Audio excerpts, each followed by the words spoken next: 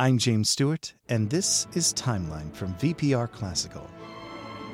German composer Paul Hindemith was a central figure in music and music theory in the 20th century, especially in the period between the wars. His music, teaching methods, and theoretical treatises influenced a generation of composers. Hindemith was born near Frankfurt. His father was a house painter and an amateur musician, playing the zither. But it was the violin that called a young Hindemith. He began taking lessons at the age of 8, and by the time he was 12, he earned a place at the Hoch Conservatory. He became a proficient musician on multiple instruments, including the clarinet, piano, and viola.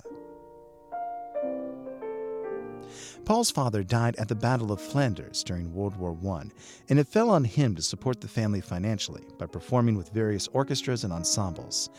Later in the war, he too was called into service, but spent most of his time playing with a regimental band.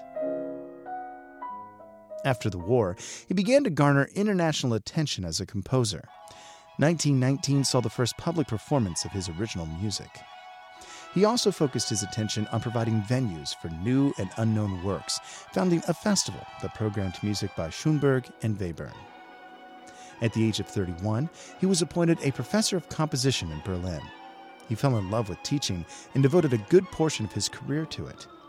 He wrote treatises on music theory that redefined tonality for the 20th century. During this time, he also kept up a rigorous performance and composition schedule.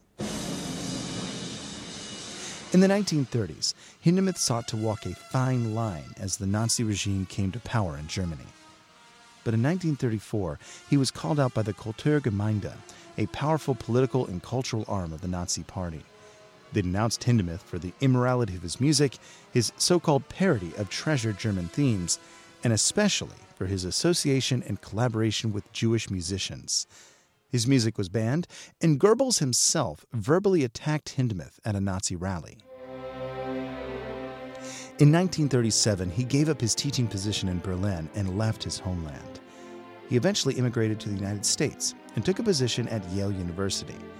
He was a demanding professor, but attracted some of the finest talent in the country. He was also a champion of early music and helped to establish a tradition of historically informed performances on period instruments.